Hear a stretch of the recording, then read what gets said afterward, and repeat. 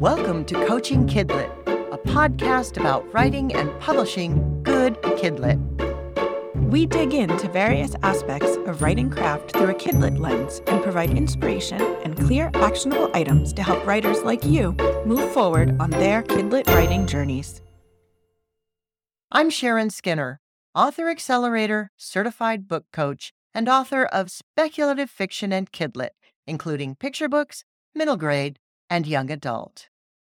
And I'm Christy Yaros, author accelerator, certified book coach, and story editor, focusing on Kidlit, including middle grade and young adult.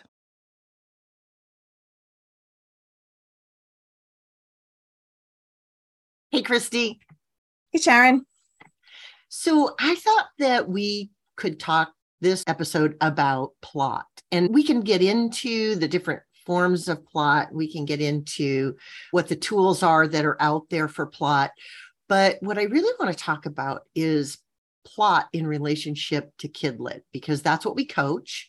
And that's what I think our listeners are looking for. Sounds like a good plan.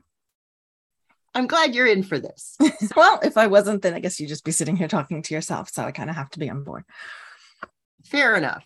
So one of the questions that we ask or that we have our clients focus on is, what is the plot of the book? What is the story that you're trying to tell? But I think what happens is that plot can get very complicated for people and it can get very tangly.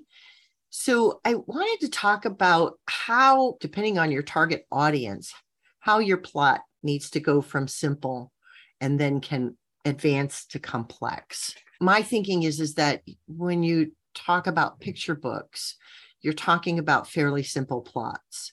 For example, Mel Fell by Corey R. Tabor, which is a lovely, lovely picture book, is really about facing your fear. So it's about a little bird feeling ready to fly, and everyone around the little bird is worried about the little bird.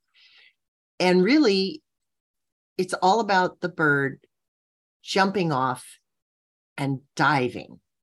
And all the way down, everyone's worried about the bird. So there's this lovely tension that you have throughout the book that sets up some concern. But really, the plot is this little bird is ready to fly and does.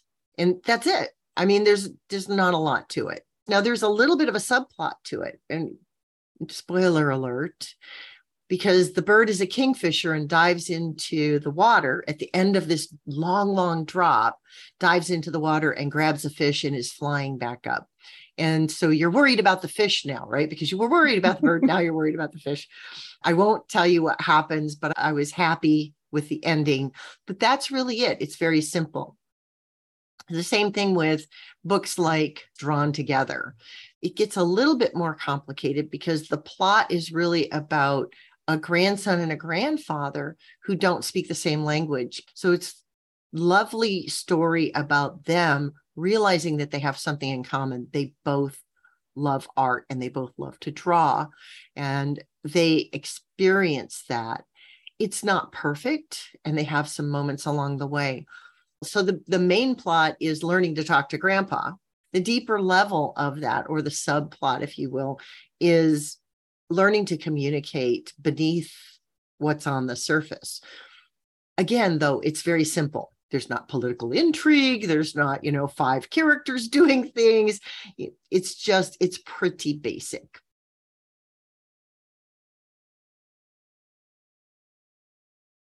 Well, and since obviously there's pictures in picture books, the illustrations sometimes tell a separate story, another thread that's running through the book that's not mentioned in the words, like in Sam and Dave Dig a Hole. Like the words are telling us this story about these kids digging this hole and trying to find it, and the dog in the pictures is like hello, it's right here, and you guys are not seeing that, and that's a completely different story.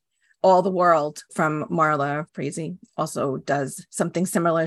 Liz Gart and Stanlin wrote it, but Marla put a little subplot through with a seashell. Like there's one seashell that has a whole story that if you follow it through the pages.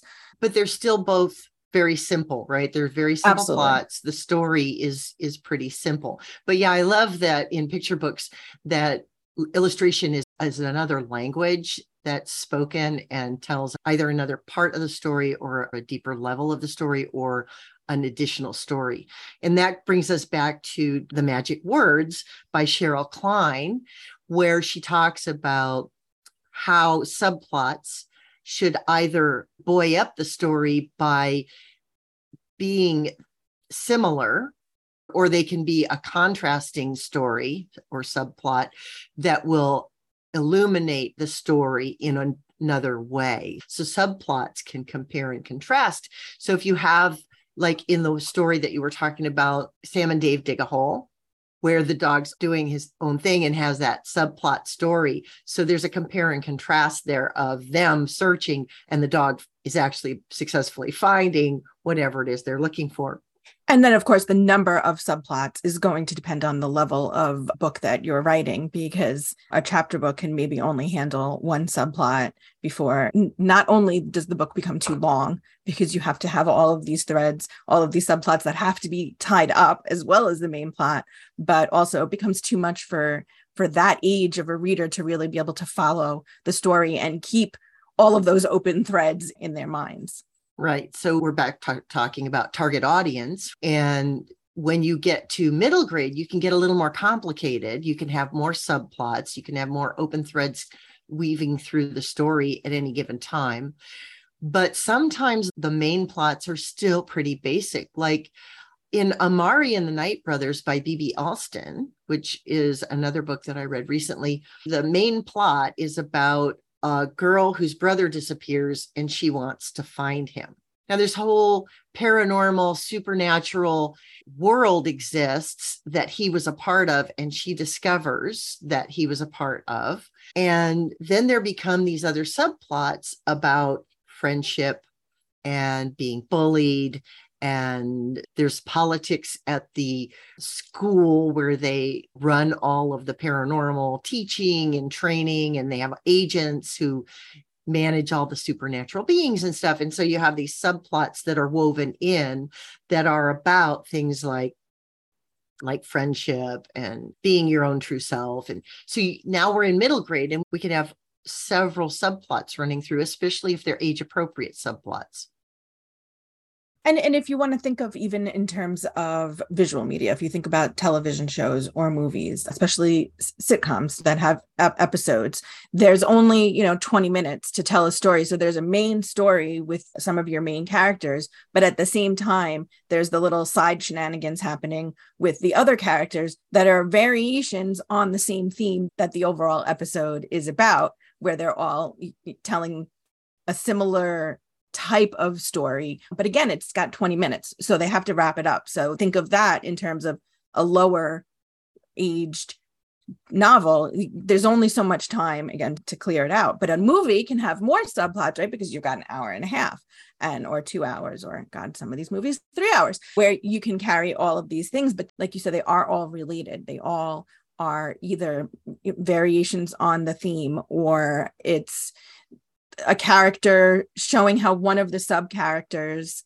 has the growth that our main character needs to learn by the end of the story. Like that's their lamppost to see where they're supposed to go. Or is it a contrast between this character's story and that character's story? Or it's someone who's trying to keep that character from growth. In Kidlit, we do see stories where character is trying to change, and there are characters who are pulling them back and saying, no, don't change, because that other character may not be ready to change, whether that's the protagonist, antagonist, however that can be couched. That is also a story, because kids mature at different rates, and you've got kiddos who become best friends, and then they reach a point, especially when you get near puberty, which we're talking about middle grade right now, and they start to change and grow in different ways. And they have to find themselves. So there becomes this friction and this conflict as they grow and change. And we get to see, again, these variations on a theme of how do you do that? How do you navigate that growth? What direction do you go in? And how do you allow your friend to be who they are or who they need to be along the way. Another recent book that I read along those lines would be Too Bright to See. It actually does delve into that whole idea of who are you and who are you becoming? And are you becoming the same as your friends are or not? And that's a big deal at middle grade age. That is, you're going into middle school and maybe you're changing classes now. And so you're not going to be with the same people all day. You're going to have sports after school and not all of your friends are going to be doing the same activities. And that's where we start to see some of these subplots coming in. I just want to point out, you probably see the same thing, but I've been seeing this. It's kind of been a big talking point with clients that I've been speaking to lately is overcomplicating. Personally, I always do it anytime I sit down to write something. And it's like, you give a little backstory or something to a side character. And then you realize like, that's a whole book on its own. Like, why am I wasting? That's how I feel sometimes. Like, why am I wasting this thing on a side character that could be a whole other novel? And I find that people tend to put too many things. You want to get all of the stuff in there. And then that's where you're dropping your threads and it doesn't make sense anymore. Or you find out your story is 120,000 words and it's a middle grade contemporary. But because you've put all of these extra things in there that now have to come out. And they're threaded through. So it's a little complicated to pull them out. And again, that's the difference between life and novels, right? Life and books is that life is very complicated. We're all running on multiple plots and subplots any day of the week. We have jobs, we have families, we have spouses, we have other responsibilities, we have all these things going on.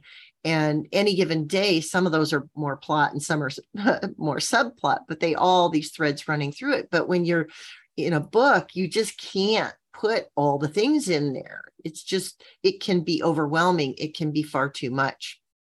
There are epic fantasies and some of the more deep science fiction and things like that, where they do get very complicated. There's social, political threads running through. There's all the cultures. There's the different religions. There's all these things that complicate the story.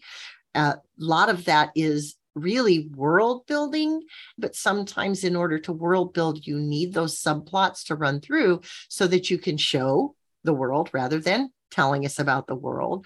And so that the character's experiencing the world so the reader can experience the world. And those get a lot more complicated and a lot bigger. But when you're talking about contemporary, and especially in Kidlit, you've got to pull back a little bit and you've got to know what to keep and what to get rid of. Just what do you want to focus on and what are the key things? And sometimes some of those subplots can either be discarded or combined. Characters can be discarded or combined. If you have a cast that's too large and it's too complicated, sometimes you can pull those threads together and you can combine them rather than getting rid of them. And sometimes they're just not as critical to the story. I think Cheryl Klein in The Magic Words talks about weighing or scoring somehow the different subplots to determine which are the most critical and then dumping the ones that don't matter as much because you just can't have it all. And I think sometimes it comes from you wanting to tell a story about something that maybe happened in real life. And so, of course, like you said, in real life, there are all these other subplots and these things happening. So you're trying to get that in there. I had a conversation this past week with a writer who knew that her book was way too long and she wanted to figure out what she needed to do in revision. And we were talking about all of the subplots. And it was, why is this one in here? Why do you feel like this is important to the story? And sometimes the answer is, well, I needed to explain this one thing that happened. And so in order for that event to make sense, I needed a reason. But then because I added that reason, it needed to have a whole plot that runs throughout the book. And so every time we do that, it becomes more complicated and more complicated. And now because you've added that subplot, there needs to be another one to explain. And pretty soon you've got this giant web of things that are going on and you can't even keep track of it yourself. And if we can't keep track of them ourselves, our readers certainly are not going to be able to keep track of it. But going back and saying, is this really part of the story, or is this a device that you used just because you needed this one part to make sense? And if it's just something you needed for this part to make sense, how else can we make that make sense with what you have? What would make sense without it adding to all of these things if you took this part out? And it's hard. It's a lot. I think you're right on, because it is a matter of, is it a subplot that needs to be there, or are you using that where you could use something else, where you could do something else in the narrative that will have the same effect without creating another thread that has to be woven in to the tapestry. You can get a lot more complicated in YA than you can in picture book, and then middle grade. You can get much more complicated in YA because now we're dealing with kiddos whose focus is not quite so much on just who am I in the world and the kinds of things that a lot of middle graders are dealing with. And they've hopefully adjusted a little bit more to the world. I mean, being a teenager is very difficult. We know this. We were teenagers. I remember it very, very intensely. That's why we write and coach KidLit, right? Because we are still those people in many ways. The point being that they can hold more. The brain is developed to a point where they can think further ahead. They can understand longer term consequences. And that frontal lobe is more developed to manage more of that kind of reasoning and thinking, because that's part of the process of growing. Brain science, who knew? But the point being that you can add more subplots and have the ability for your reader to hang in there, get it, even if it's really subtle, it's in their brain and it's moving along and they're not going, hey, wait, what? And that's really the critical piece, right? We just don't want to be so complicated that we, like you said, lose our reader in a tangle that they don't know where they're going anymore. Or why am I here? When I'm in a book and all of a sudden I think, why this side trip? Why this tangent? Why am I here? And I can't quite put my finger on it. There better be a good reason why you're taking me on that journey. There better be a good reason before the end of the book, too. Not just because, oh, this is a thing that I wanted to include, or this is part of real life that happened to me and I need it to be part of the story. We've got to whittle it down. And this goes back to a couple of things that we've talked about in the past. Emotional truth. You want to whittle it down so that it really serves the point of your story, which we've also talked about. And to be careful, because source material, especially if you're writing from real life, can be pushy. Right. And when you sit down to do the dreaded synopsis, when you're going to query or whatever, you can't put your subplots in your synopsis. There's no room for it, especially in the shorter ones that want 300, 400 words. You're just telling us the main events that happen in the book and the main character's arc. So a good exercise, I think, to determine how much stuff you have going on is if you cannot whittle that down because you're like, no, I can't tell you this without telling you about this and this and that and this and that. And now there's no main thing. It's just a bunch of interconnected things, which is maybe a different kind of story, but that's where you start to see. And if, like you said, if your subplot is not adding something to the main story, is it giving the character more information in order to solve their main story problem? Is it complicating the main story problem? Or is it just a device that you needed to throw in there because you felt like there needed to be more? Maybe sometimes the action in your main story doesn't feel enough. And so you complicate it by adding more subplots rather than addressing the actual problem, which would be the main story that you're telling, or that your character isn't developed enough, or your character isn't forcing the action, because the plot comes from character in the first place. That's part of the reason why we do the inside outline, so that they can drive one another, so that the plot connects to the character journey, and that we ensure that the plot is the buttons that we're pushing on the character and the pressures that are being put on the character to force a change or force a reaction or force the character to make a choice, because that is part of the character journey. And if those things are not push-pulling, then it's time to go back and figure out why. Again, you can have subplots, you can have political intrigue, you can have all these other things going on. But if they are not in some way, shape, or form shaping or forming the character journey, then you're missing out. So you have to decide what the purpose is. Now, in a number of my books, I like to use, for example, in my middle grade, dual viewpoints for my stories, because I have multiple things going on to keep the action revved up. And I have a couple of stories going on. I'll have maybe two main characters, but it's still one major plot with one major character arc. It's very difficult to have two characters, two stories that tie and thread really well together and not get so complicated that you lose sight of whose story it is. Absolutely. And also having two characters with two arcs who are interconnected through a thing. If each of those characters' stories has multiple subplots that are not related, if this character has something going on with their boyfriend that's not related to the other character or the story, and this one has something going on at home, and you're trying to fill all of those things while still telling this one main story, it's just overly complicated, and you're gonna, again, have way too many words on your page trying to fill that all, and you're going to lose some of those threads, and it's going to make your revision a lot harder. If you can't say that this subplot is here, how it's connected to the main plot, then it can't be there. Right. So the boyfriend needs to somehow tie into the main story for the protagonist, which could either be because there's a similar feeling for the boy, or because the main character hates the boy or doesn't understand why their friend has a boyfriend or something. It's got to be there for a reason. It can't just be, oh, I'm going to add a boyfriend for this other character, because that will make them seem more real.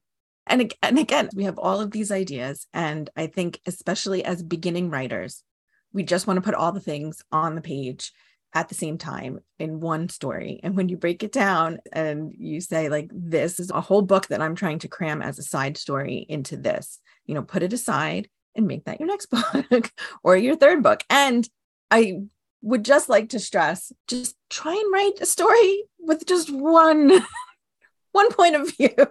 If you're starting out, just one viewpoint before you character. Torture yourself with multiple points of view and trying to tie together all of those things. Well, that's a part of learning your craft, is that it's hard enough to write a good story and write well and apply all these craft elements in a good way and do a solid job of it with one viewpoint character. When you start to complicate it, when you start to complicate the narrative and you start to complicate the world and you complicate the number of people, every additional layer adds to the difficulty of the work.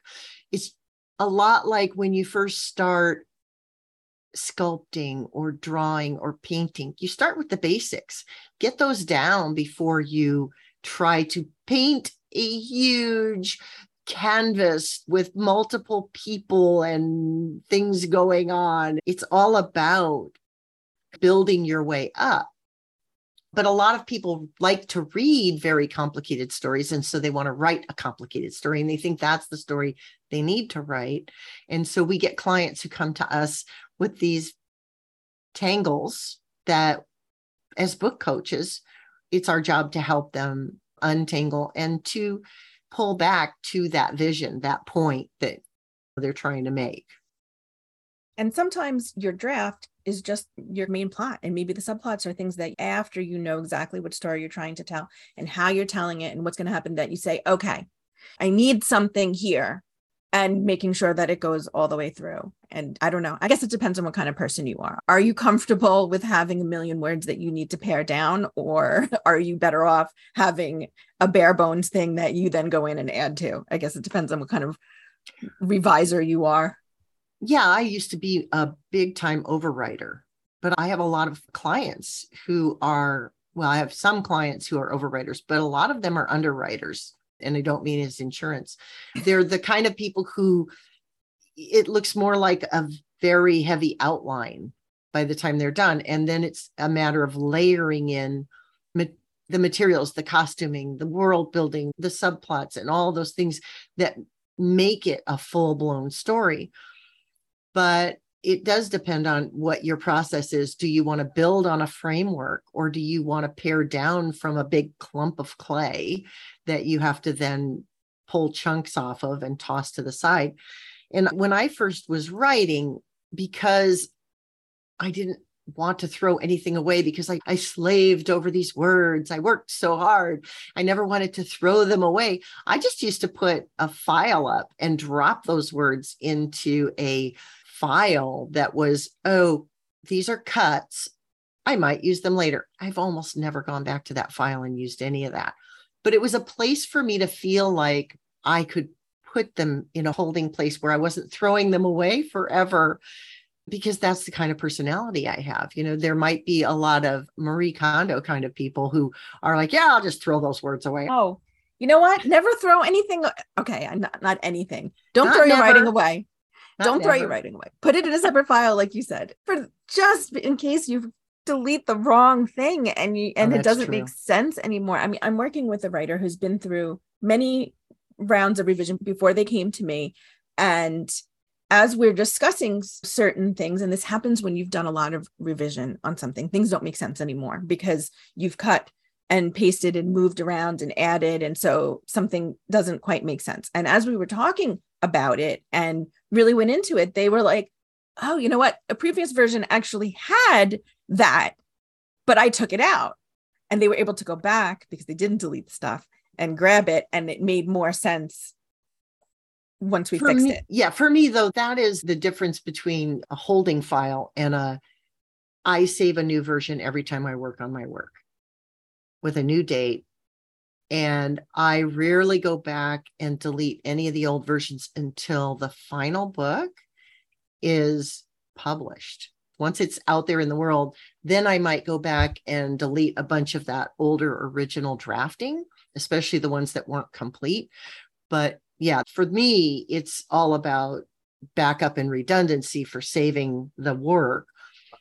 But this other piece would be more like, oh, I don't need this whole chapter that I wrote my way into the story with, so I could get to know the character. Well, we don't need that. I'm going to put it over here. I might revisit it later to look at some personality quirk that I gave the character. But other than that, that writing is done. I'm probably never going to use it. So I do both. But I think that when it comes to plot and subplots and complications, my example of my own process and my own journey would be the Healer's Legacy trilogy, because I started that with a single viewpoint, and that first book then moves into 3 different viewpoints. But it's basically adding subplots that, again, push on or support or push against the main plot of the book for the character and the character's journey and who the character is.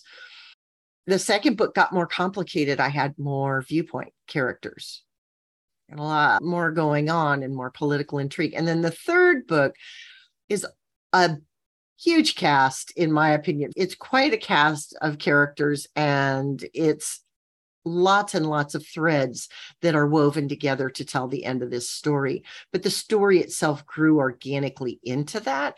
It's almost like you can watch my progression of my ability as a writer to get to that point.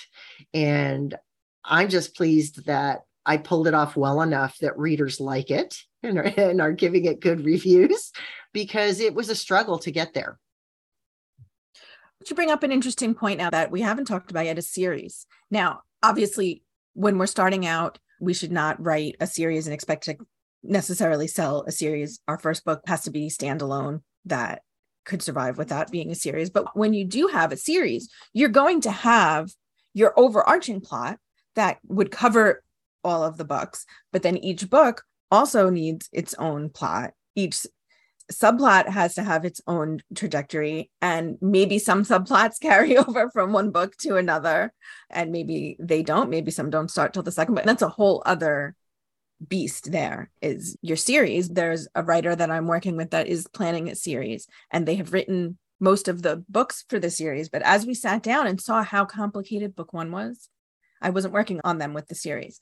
I was working on them on book one. But when you sit down and you say, there are a lot of subplots going on here, there's a lot of things, and it actually made more sense to take some of those things out and move them to a later book, while still making sure that that first book could stand on its own. So I think when you're planning a series, it's a different kind of thought process and planning process. It's a different kind of thought process in the planning because of the way you have to break it up, because it's a lot. And again, the growth of the character and the growth of the story. I am not a believer in any kind of cliffhangers. Yes, leave some threads open. That's fine. You can do that. But you can do that in any standalone. When I first was writing The Healer's Legacy, I thought it was going to be multiple books, but I hadn't planned it fully out because I was still early in my writing journey. And I thought, oh, I'll just do this. But I did leave some threads open so that I could potentially write additional books. But the book itself was very standalone. It was not a cliffhanger. It left something open to the imagination. And when you leave threads open at the end of a book, whether it's a standalone or a series, if you're leaving some threads open, it leaves the reader feeling like they get to believe what they want or think what they want for the characters moving forward. So there's a little bit of that.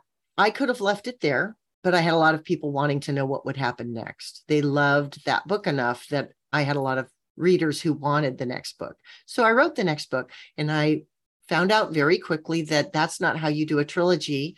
You don't just write the second book, because I wrote myself into a corner and had to then in book 3 write myself out, which was complicated and took a long time. It was quite challenging because I didn't quite have the chops for it when I first started out. And that's part of the reason it took time. And I had to write some other things in the meantime to get me there. But yes, you're talking about a very big overarching plot, and you're talking about a character arc that has to keep growing throughout the series. And there are some series out there where there's 20, 30 books that are like mystery or thriller or what have you, where there's not a lot of character growth. It's not a lot of character arc. Those are adventures, and that's okay. That's the genre. So that's not what we're talking about. Or with chapter books, where chapter books have the same characters going through a series. It's more of an episodic series than an overarching story series. Yeah, and they might learn something. They usually learn something, but it's not like a huge growth learning. It's they learn something new. So plot is complicated. We want to leave our listeners with something. My action item is going to be more revision related. I don't know if yours is more planning or writing or revision. So, because we always like to leave our listeners with an action item related to the topic that we're discussing, I'm going to send you back to your mentor texts. I'm going to send you back to look at the books that have been the most satisfying for you, the ones that have brought you joy, and start to pull those threads apart and look at plot versus subplot and see how those subplots work within the narrative to either support or contrast with the main story plot and the main character arc, because they really should be driving one or the other. And that is my action item for this month. I love that. That's great. And I have heard that using a verse novel makes life a little easier if you want to do something like that, because you can quickly find the stuff that you're looking for. That was a tip from another writer. So my action item, I'm going to focus more on your actual writing. So if you have a manuscript that you're looking at and you're thinking, oh my God, there's so much going on, I have no idea where to start, and you have not made a list of your scenes, which I think everybody should always have a list of what's actually on your page. I'm a spreadsheet person. I will have a spreadsheet. And if you're a spreadsheet person, I would suggest having giant chart where you list all of your plots and subplots along the top or along the side, and then your chapter numbers, and mark off every place that appears in your manuscript. And if you notice that a subplot starts in chapter 2 and you don't touch it again until chapter 22, maybe that subplot doesn't need to be there. Or if you drop it and it goes for 3 chapters, it's not resolved, and then you never pick it up again. And then if you're not a spreadsheet person, but you're a visual, colored notes kind of person, then Darcy Pattison has a very interesting method, her shrunken manuscript, which can also be very terrifying, but we'll put it in the show notes where you can find where she describes her method. But one of the things that she has you do is you're basically going to make your text as small as you can until it fits on about 30 pages. And then you highlight certain elements in different colors that you want to track. So if you highlight events in your main plot in one color and events in subplot 1 in another color, etc., and then look at it and just see what it looks like from a 500-foot view there of the color coding, and kind of similar to the spreadsheet, how much space is this subplot taking up and does it get dropped, and etc. Yeah, I love that you mentioned Darcy's method, because it was on my mind as we were just talking about this and as you were going forward and talking about your spreadsheet, because I'm not a spreadsheet person. I know. That's why I threw it in there just for you, Sharon. I appreciate that. And for those people who have brains like mine. And she actually has you, before you shrink it, so nobody freaks out, before you shrink it to where you can't read it, you go through and make a list of the components in each chapter. And then that's what you use as your color coding guide. So just do check that out. I've used it. It's fabulous. It really is a great way to visualize what your manuscript looks like. And now with everything being digital, you could actually do it with highlighter and do it all digitally on your computer and then put it on your screen and really shrink it down and see what it looks like. It's a great tool. Oh, that's right. She does have you print it out and lay it on your floor, right? And in my mind, no, that's all digital. We're highlighting in Word or as a PDF, and we're keeping it on our screens. Yeah. But you do you. Yeah, whatever works. This is personal, Sharon. That's right. Thank you. Thank you for saying that. I love that saying. So thank you, everyone, for showing up, for doing the work, for joining us, because we love doing this, but it wouldn't be the same if you weren't listening. And we'll see you next month. We will see you next month, which is going to be our 1-year anniversary episode. So we look forward to seeing you and seeing what we come up with. Thank you, everybody, and happy writing. Bye.